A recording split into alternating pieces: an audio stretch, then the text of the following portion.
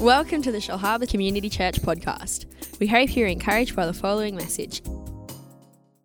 Kicking off a new series called Elisha, the life of faith. And you know what? Think about faith. Faith is just such an important thing. And often I think we don't understand the place and the power of faith in our lives. In fact, the book of Hebrews says God is a rewarder of those who diligently seek Him. And there's another scripture there that faith is a thing that pleases God.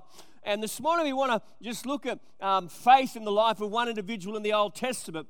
The gentleman in question is Elisha. But over the last month, we started a series and looking at the purpose and the place of honor in our lives. And I still can't get away. Ian preached last Sunday morning, still can't get away from that scripture in Luke chapter 6, verse 5, where it says that Jesus, the Son of God, could do no mighty works except heal a few sick people because of a lack of honor. And then we looked at another scripture in Matthew chapter 8 where the centurion comes to Jesus and lavishes honor towards him. And as a result of that honor, Jesus is able to perform the miracle that the centurion was seeking him for. And over the last 4 weeks, if you haven't been here, I really want to encourage you, go to the podcast, because this principle of honor is so important for us to understand the place of honor in our lives and also understanding the power of delegated authority. Amen. It's so important that as mature Christ followers, any out there? We understand the place of honor, where we're supposed to outwork honor in every area of our lives, and also understanding the power of delegated authority. But as I reflected on those couple of scriptures, a couple of texts that we look at, there was another element that was in play in those two texts, Luke chapter 6 and Matthew chapter 8. And I wanted to draw out of not just the element of honor, but looked at there was another element that was taking place in these two stories, and that is the element of faith. In Luke chapter 6, Jesus marveled at the lack of the faith of the people of his hometown. He not only was discouraged by their lack of honor, but he was dismayed at their lack of faith as well. But the flip side is when we look at Matthew chapter 8, we see that Jesus reveled in the faith of the centurion. So in both those stories, we see that there's evidently, one story has the lack of honor and the consequences of that, but then in the other story, we see the evidence of honor and we see the consequences of that as well. But in both stories as well, we see this element of faith. And this morning, over the next few moments together and over the next couple of weeks, we want to dive into the life of Elijah and see that he lived out a life of faith. Because God's calling us, I believe, to stir our faith to greater things. Did you know that you're called to more than just to come to church on a Sunday? Glory to God. Did you know that you were made for more than just to put your beautiful on that seat that right there now? You were made for more than just to come on a Sunday. Please, it's so important that we're in the habit of coming together on a weekend. Amen. It's so important that you just get your family and yourself into that habit, because there's so many distractions. I mean, just today, there's so many markets, and I wonder how many people are at the markets today. And I'm not judging them or saying anything like that, but there's so many options today. But we need to choose the house of God. But I want to say today that we are called for more than just to come to church on Sunday. God's called us to live a life of faith, an exciting life of faith. And I believe in our walk with God that He gives us defining moments of opportunity where He calls us to obey and to step out in faith. And today we want to look at an Old Testament figure that not only took a great step of faith, but were used mightily by God because of his obedient faith. Everyone say obedient faith. Come on, say it like you mean it. Obedient faith. God wants us to have that sort of faith, the obedient faith. So the story of Elijah, if you want to open up your Bibles to 1 Kings chapter 19, it'll be on the screen, but you can do that as well on your phone, on your pad, whatever it is you've got there. Just a little background of the story, a little bit of the background. Elijah, not Elisha. Sometimes we get Elijah and Elisha mixed up, but Elijah was a great prophet of God. Through his journey, encountered a guy called Elisha. And we don't know much about Elisha other than he's a really ordinary guy. Any ordinary people out there? I'm just ordinary, but in God we can be extraordinary. Hallelujah. Amen. Glad about that. But he was a very ordinary guy, serving his parents by serving faithfully on his parents' farm. He wasn't a royal figure. He had no great heritage. He was just an ordinary person. But what we know about the ministry of Elisha, everyone say Elisha, is that Elisha actually performed more recorded miracles in Scripture than anyone else, with of course the exception of Jesus. Elisha performed more miracles. And the point that I want to bring out is this: God uses ordinary people in extraordinary ways when they respond to Him in faith. Come on. God uses ordinary people in extraordinary ways when we respond to Him in faith.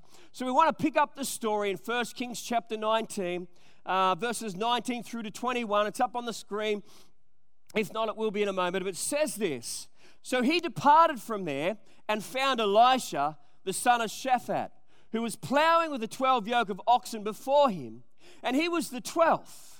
Then Elijah passed by him and threw his mantle on him, and then he left the oxen and ran after Elijah and said, "Please let me kiss my mother and father, then I will follow you." And he said to him, "Go back again for what I have done to you." Verse 21, So Elisha turned back from him and took the yoke of oxen and slaughtered them and boiled their flesh using the oxen's equipment and gave it to the people, and they ate. Then he arose and followed Elijah and became his servant. Let's pray. Heavenly Father, thank you this morning for the truth that is in your word, for the principles that are there that we can apply. And I pray, Lord, as I share some thoughts this morning out of this text, that it would become revelation to people's hearts, Lord. And that, Lord, you would encourage us and stir our faith to take the steps of obedient faith that you're calling us to take. In Jesus' name I pray. Amen. So first thought is this: we're going to look at two principles of faith. The first one is this: number one, faithful service leads to great faith opportunities. Faithful service leads to great faith opportunities. The thought is this: show me someone who is joyfully and faithfully serving, and I'll show you someone who's positioned for God to take them to the next level. Amen? Show me someone who is faithfully serving, and I'll show you someone who is positioned for God to take them to the next level. What we find about Elisha is when Elijah comes, we find that Elisha wasn't performing any mighty feats. He wasn't walking on the water. He wasn't turning water into wine. We just see him faithfully serving his family. Because it says here in this text, it says, so he departed from there and found Elisha the son of Shaphat, who was plowing with the 12 yoke of oxen before him, and he was with the 12th. What does that mean there? He was with the 12th. Well, he was right at the very rear end. Get the picture. Where is he? Right at the very end of 12 oxen. I remember preparing to be a jockey when I was 11 and 12 years of age.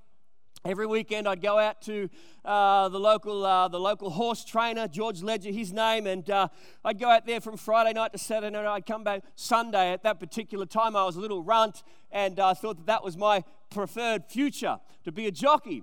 And what part of the training of being a jockey is mucking out the stables every day. And I don't know if you've ever done that, but big animals, lots of grass, and all that sort of stuff, and sometime in the winter times, the guys would joke about how great it was to use it to warm your hands. I never did that. But how disgusting. But I want to paint the picture. Here's Elisha serving his family faithfully. And can you imagine your day like this is what a view and what a smell. Here he is all day long. He's behind the 12th oxen. I don't know if there's a picture up there. But this is the view that Elisha had all day long. That's the view that he had. But Elisha was found being faithful to the work at hand. And in the middle of the day, God sends him an opportunity of faith. I want to say this morning, we should never estimate the power and rewards of being faithful to the things that God calls us to do. Because just like Elijah, in a moment of faithfulness, God may pass by and call us to the next opportunity of faith. Amen. Many people never get the opportunity to do the greater things God calls them to do because they won't be faithful to the small things that God calls them to now. Hallelujah.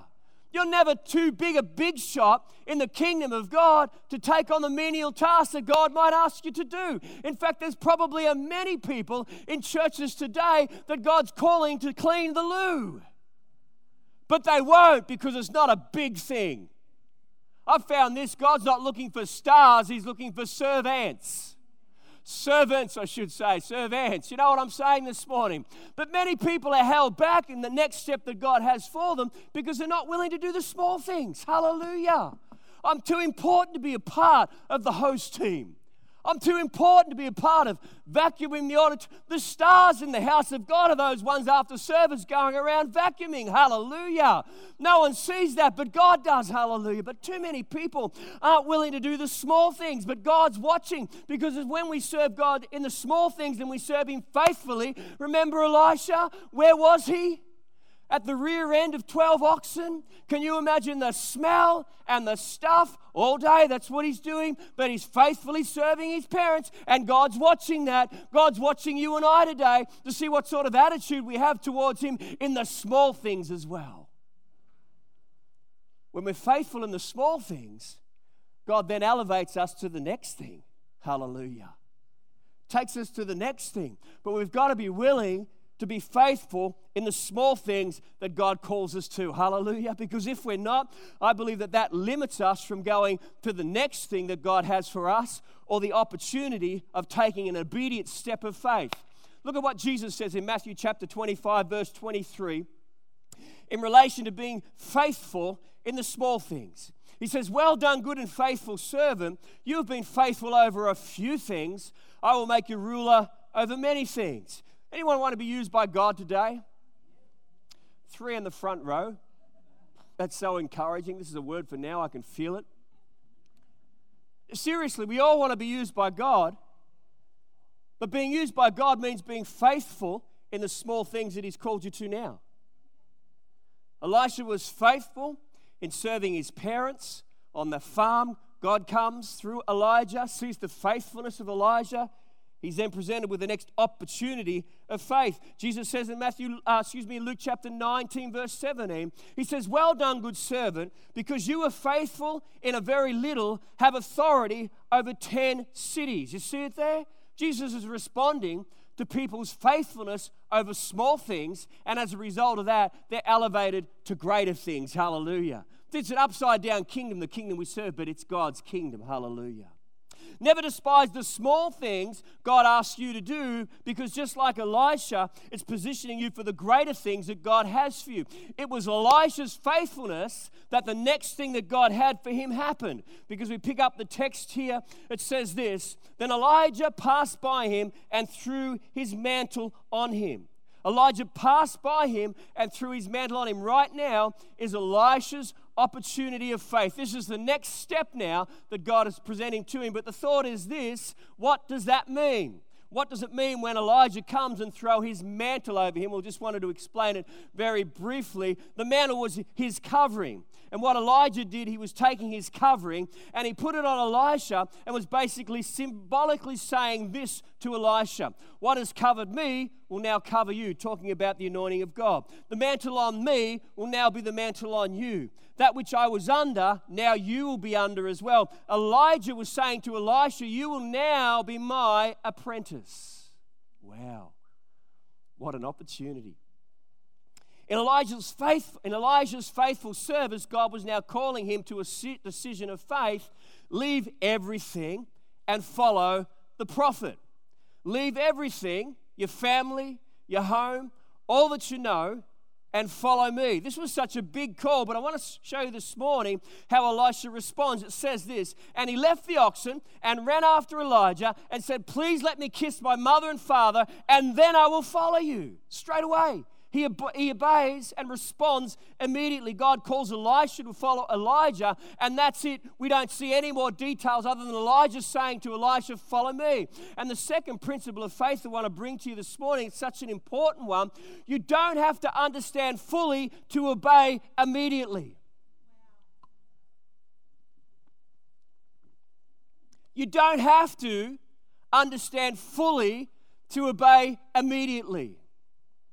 God will rarely give you details. I believe God is often vague in his details. You want details? I believe God would look at us and say, you can't handle the details. I'm calling you to come and follow, but I'm not going to give you any other details, because if I gave you the details, you'd probably say no. Hello? That's why God is vague in detail. Often he would say to Moses, go. He would say to Abraham, go. Go into that land. He wouldn't give them any details. He would just command them to go. Because if they got the details, they probably wouldn't go. I remember nearly 9 years ago when God called us to Shell Harbour and didn't really give us too many details. I remember one statement of thought that he gave. He said to be strong and courageous and have great faith. Not much more than that. And you know, when we arrived, year number 1 was quite an interesting year for us, because again, God said come. He didn't give us any details.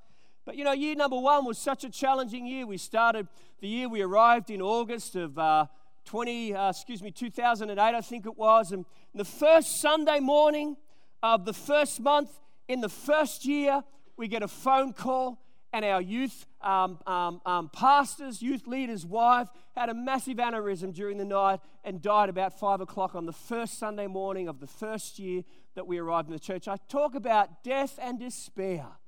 I mean, wow, it was just such a sad time. That was our first year. Then the second year, we got through that year, come to the second year. I'm telling this for a reason, but come through to the second year and started the year out, and all of a sudden we get this revelation that somebody has been stealing from the tithes for many, many years. And we were all there. And the revelation was that someone had been stealing, we estimate probably $100,000 or more over a number of years, where someone was putting their hand into the cash each week and taking money. I mean, that was really great church growth stuff. I mean, that was awesome. We had the detectives, we had the police, all the staff had to get interviewed, all the team leaders had to get interviewed. I mean, it's just, if you want an encouraging thing to happen in the life of your church, that's what you do. Not. I mean, everyone goes, you know, God's left the building, and this has gone on, and that's gone on, and what's wrong with the leaders, and well, maybe it's just sin. Obviously in someone's heart. That was year number 2.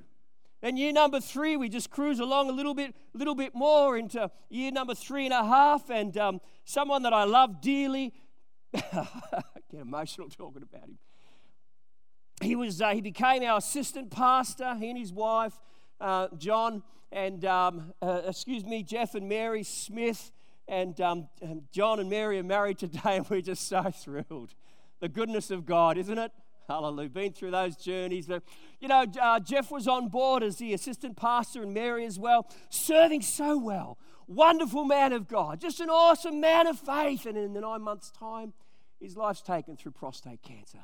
You know, death and despair. I mean, just stuff that just has the potential to break your heart. Then we get into year number 4.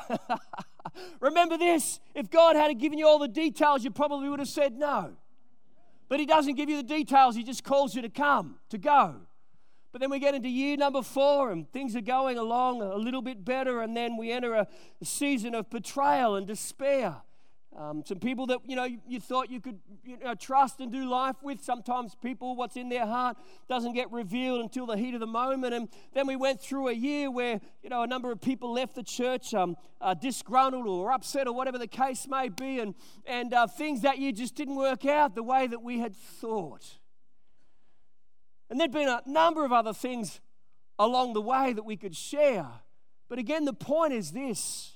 We don't have to understand fully to obey immediately. Because if God had sat down with Rach and I and said, Shane, on year 1 and year 2 and year 3 and year 4, this is the rubbish that's going to happen, we probably would have said, well, God, thanks very much, but Newcastle's just beautiful. You know, we have a lovely, lovely medium-sized church, and everyone's happy, and there's no debt and all that sort of stuff. You know, that would have been so much easier. But I don't believe God gives us the details, because if he gave us the details, we might have a conflicted response to him. But you know what? He doesn't give us the details, but as we go through those seasons and those things that happen in our lives, it's all opportunity for growth. Amen. It's all opportunity to give glory to God. Amen. Hallelujah. The devil might want to use those things to destroy us, but God uses those things to build us. Hallelujah. But if you say, God, I'm not going to say yes to you until I get all the details. Elisha didn't do that. He just responded to the call and just said, God, I'm going to follow after Elijah. I haven't got any details. I haven't got any idea of what it's called, what it's going to cost, and what you're asking me to do, but I'm just going to respond in faith. Respond in faith. Many people are held back because you're wanting all the details. You just got to respond in faith. Say, yes, God. Amen? You getting it this morning? I wonder how many people. We don't need to fully understand to obey completely. We just need to obey. I said before, so many times in the Old Testament, God would speak to the patriarchs of past, and he would just say, go. We see Jesus in Matthew chapter 4, he says this, he says, and Jesus walking the Sea of Galilee, see two brothers, Simon, called Peter, and Andrew, his brother, casting a net into the sea, for they were fishermen. Then he said to them, follow me, and I will make you fishers of men. And immediately they said, let's go and have a prayer meeting first. I need to speak to my wife and to my cousin and to my auntie and my uncle. I need to go and consult my counselor. I need to speak to my pastor. No, what did they do? They responded immediately. Hallelujah. We need to be like them. When God calls us, when God puts something on our hearts, rather than just going, oh, well, God, I just got to go and check out my horoscope. I've just got to go and speak to someone before I say yes. God's wanting us to say yes immediately. You see it time and time again in the New Testament. Jesus would call them to come, and they would come. They would just leave everything and follow him. Hallelujah. We don't need to understand completely to obey immediately. No details, just a word to either obey or to reject. And I think this morning, today there would be many of us that have received a word from God about an area of our life. It might be about your marriage or your family or your own life. And God has given you a word. And we need to be like Elisha and respond in faith and obedience and say, God, yes, I'm going to step out and obediently obey what it is that you're calling me to do. Amen? As we conclude this morning, I wonder what stops so many people. It's all of the what ifs. What if I fail? What if I'm rejected? What about my finances? What about my career? What about my 5-year plan? What about it, God? Listen to this thought. The steps towards your destiny, to step towards your destiny, you have to step away from your security. To step towards your destiny, you have to step away from your security. Look at what Elisha did. He says, so Elisha turned back from him and took the yoke of oxen and slaughtered them and boiled their flesh using the oxen equipment and gave it to the people, and they ate. Then he arose and followed Elisha and became his servant. Look at what Elisha did there. He took and slaughtered all of the oxen, and he used the plows, the timber and the plows, to cook up the meat. Elisha was basically saying there's no turning back. Elisha was basically saying there's no plan B. God, I'm following after you, and I'm not giving myself any option to turn back. Hallelujah. Don't you love that this morning? That's the sort of faith that God responds to. Faith like that. Faith like that. Hallelujah.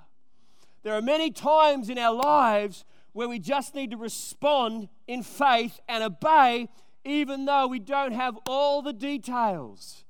Just want to conclude this morning. If I could have the keyboard player, that would be great this morning. I just reflect on my own life, defining moments where God comes and presents us an opportunity of faith, and we either have the opportunity to step out and respond accordingly, or draw back and say, God, give me 12 months to try and work it all out. God doesn't work that way. He calls us, he expects us to obey. 1989, going back a few years now.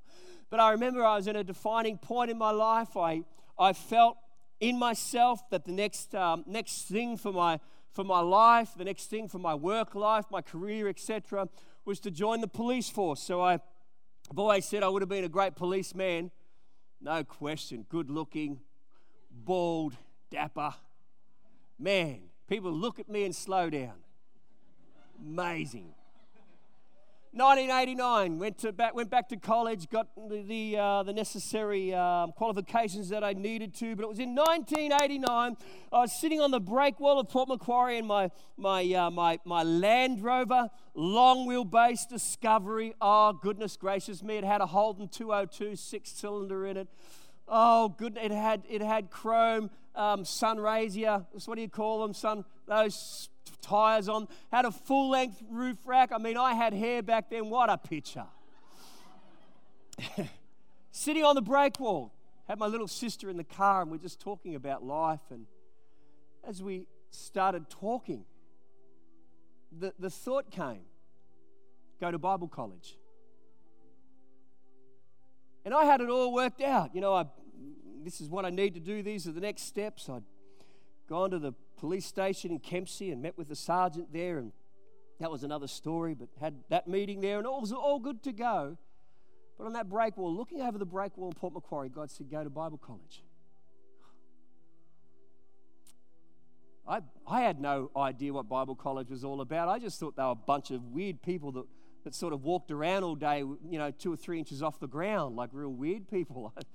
Well, when I got there was certainly quite a few. Me included. But God said, go to Bible college. So I did that. I didn't know how, I was going to pay for it. I'm back in the day. Back in the day, I didn't have a lot of money. I had this Chrysler sedan. It was a 3-speed on the tree. And, I used to say to people, if you wanted to work out, you go to the local shopping centre because you just turned the thing all the time. It was so heavy, no power steering. And I didn't have much money to my name. I had a back in the day you could do it. I had a cache of guns. I had a number of guns. So every time I'd come home from Brisbane, I'd get another gun and I'd sell the gun to pay to get to Bible college, etc., etc. It's pretty much just doing whatever I needed to do. But I still had no idea what I was doing there. But I just said, okay, that's what you've asked me to do. I have little and no information. So we went through the first year, then I felt God was asking us to go through the second year, so we went through the 2 years of college. Got to the end of college, and it was a little bit interesting because all these people in the class, there was about 50 of them, were getting asked to go here and asked to go there, and some of them were being asked to be like I felt like I was a single girl on prom night, no one wanted to dance with me. Because they were getting this offer and they're getting that offer. So I'm just like, well, I don't know what I'm supposed to do. And then God said, move to Newcastle. What? I'd come from Port Macquarie. Port Macquarie is like heaven, and Newcastle back then was like hell. That's the difference between the two. That's how bad Newcastle was going back in those days. But God said, go to Newcastle. Well, all right. Go to Newcastle. 2 people I know, David and Marilyn Schaefer, the pastors. Pretty much no one else. Don't know anyone else. But as I look back at that, yes, in 1992, to say to God, yes, I'll go to Newcastle, not knowing what I'm supposed to do. I had no title like all my other Bible college spiritual ones, all the great leaders had all been given the opportunity. I had no position. But God knew. Amen. God knew. Through that whole period of just serving Him, that's all I did. Day number 1, rocked up on the front door of the church, grabbed a bunch of newsletters, they were paper ones back then, and just handed them out to people as they came in. That was my first job. It's all I did every week, just hand out the newsletters, how you going? Then I started visiting new Christians, long story, before you know it, da-da-da-da. God has just continued to give me opportunity, or give us opportunity after opportunity after opportunity after opportunity after opportunity. I never thought we would be the spearhead to the city. I never thought that. I never thought we'd have such. I'm talking our church. We'd have such great influence in our church across the other churches in this city. I never thought that God would do that. I never thought that in a million years. But I'm making the point this morning is that we don't have to know everything in order for us to be used by God. We just need to respond to what He's saying to us now. What's the step of faith for you today? Come on. What's the step of faith for you today? God may well have been speaking to you for quite a while about this. God may be continuing to encourage you. I had a conversation with a gentleman during the week, and he said to me, Shane, I won't say the details, but he said, I keep thinking that this is what I need to be doing. This thought just keeps coming to me from God about this step of faith. I just simply said to him, do it. Don't try and work out all the details. Don't try and get your 5-year plan sorted out, my career and all that. Just take the step of faith and see what God will do. Hallelujah. Because that's exactly what Elisha did. Can we all stand to our feet this morning as we conclude? Hallelujah.